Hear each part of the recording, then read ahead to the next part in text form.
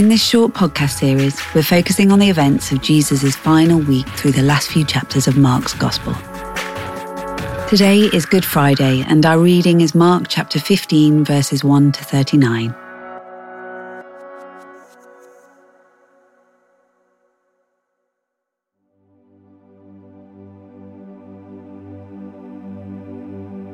Very early in the morning, the chief priests with the elders, the teachers of the law, and the whole Sanhedrin made their plans.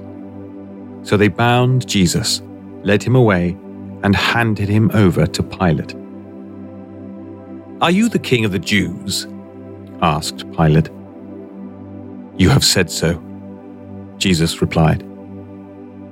The chief priests accused him of many things. So again Pilate asked him, "Aren't you going to answer? See how many things they are accusing you of." But Jesus still made no reply, and Pilate was amazed. Now it was the custom at the festival to release a prisoner whom the people requested. A man called Barabbas was in prison with the insurrectionists who had committed murder in the uprising. The crowd came up and asked Pilate to do for them what he usually did. "Do you want me to release you, the king of the Jews?" asked Pilate, knowing it was out of self-interest that the chief priests had handed Jesus over to him. But the chief priests stirred up the crowd to have Pilate release Barabbas instead. "What shall I do then with the one you call the king of the Jews?" Pilate asked them. "Crucify him," they shouted. "Why? What crime has he committed?" asked Pilate. But they shouted all the louder, "Crucify him." Wanting to satisfy the crowd, Pilate released Barabbas to them. He had Jesus flogged and handed him over to be crucified. The soldiers led Jesus away into the palace, that is the praetorium, and called together the whole company of soldiers. They put a purple robe on him, then twisted together a crown of thorns and set it on him. And they began to call out to him, "Hail, King of the Jews!" Again and again they struck him on the head with a staff and spit on him. Falling on their knees, they paid homage to him. And when they had mocked him, they took off the purple robe and put his own clothes on him. Then they led him out to crucify him. A certain man from Cyrene, Simon, the father of Alexander and Rufus, was passing by on his way in from the country, and they forced him to carry the cross. They brought Jesus to the place called Golgotha, which means the place of the skull. Then they offered him wine mixed with myrrh, but he did not take it. And they crucified him. Dividing up his clothes, they cast lots to see what each would get. It was 9 a.m. when they crucified him. The written notice of the charge against him read, "The King of the Jews." They crucified 2 rebels with him, one on his right and one on his left. Those who passed by hurled insults at him, shaking their heads and saying, "So, you who are going to destroy the temple and build it in 3 days, come down from the cross and save yourself." In the same way, the chief priests and the teachers of the law mocked him among themselves. "He saved others," they said, "but he can't save himself. Let this Messiah, this King of Israel, come down now from the cross, that we may see and believe." Those crucified with him also heaped insults on him.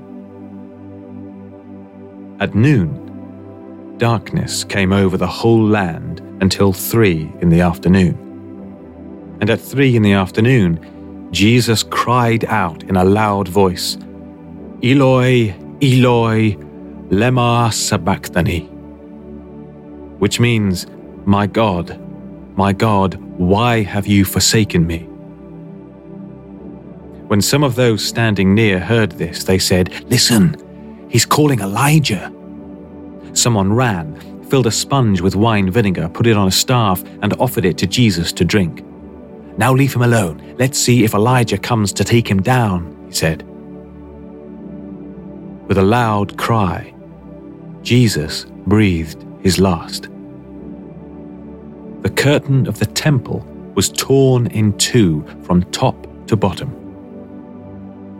And when the centurion, who stood there in front of Jesus, saw how he died, he said, "Surely this man was the Son of God."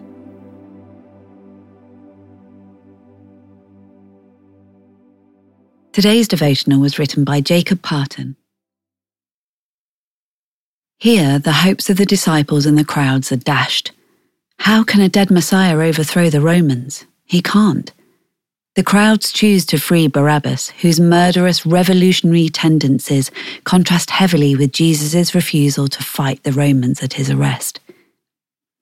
In this very moment, when Jesus seems most abandoned by his followers, and potentially even by God, as darkness symbolically falls over the whole land, suddenly there is a confession of Jesus' real identity.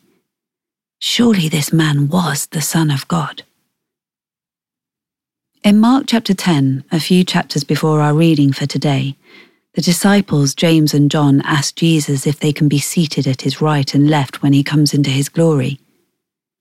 Jesus proceeds to teach them about the heart of self-giving service, pointing to his own purpose fulfilled on Good Friday, saying, "Even the Son of Man did not come to be served, but to serve, and to give his life as a ransom for many."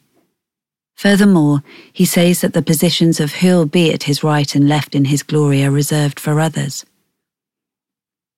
The cross is Jesus' moment of glory, and at his right and left are two crucified rebels.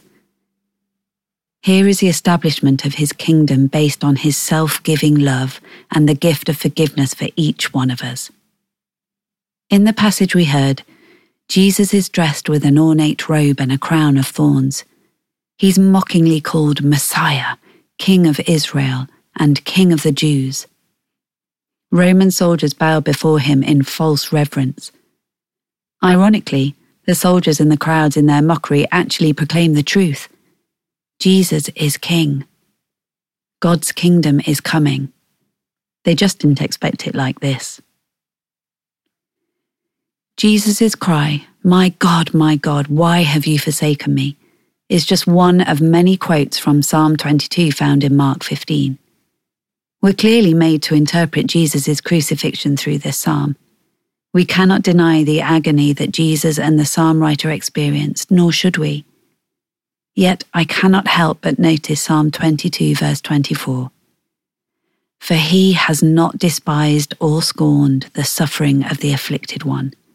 He has not hidden his face from him, but has listened to his cry for help." Pain and loss are not alien to any of us. Yet God knows exactly what it means to suffer. When we see Jesus crucified, we're seeing God crucified. We can take hope in the fact God has not even spared himself from such suffering, but entered into the deepest darkness of human experience. He hears our cry for help and never turns his face from us.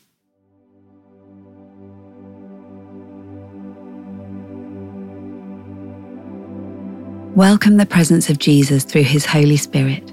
Know that he is here with you now.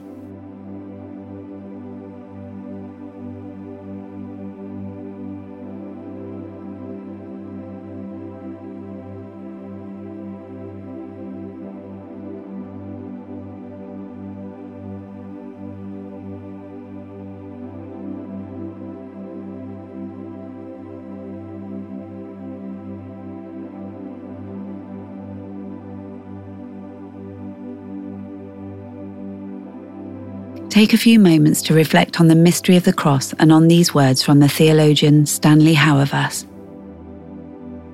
The Word that was in the beginning, the Word that was with God, the Word through whom all things came into being, the Word that shines in the darkness, the Word that assumed our flesh, suffering even unto death, is God.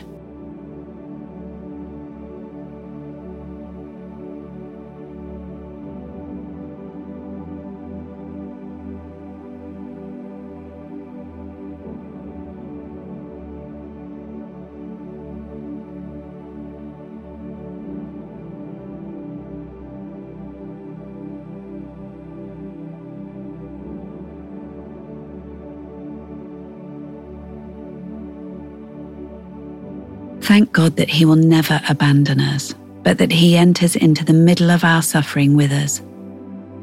Ask Him to reveal Himself in the midst of anything you may be going through right now.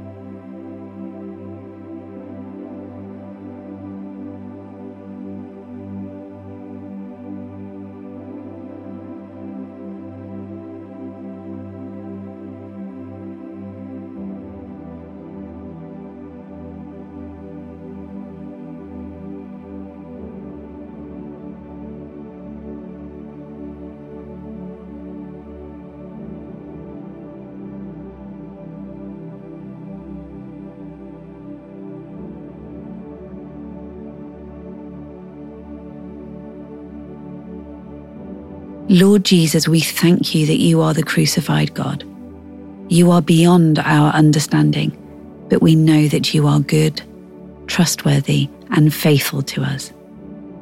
Thank you that you never hide your face from us, but are always with us through your Spirit. Amen.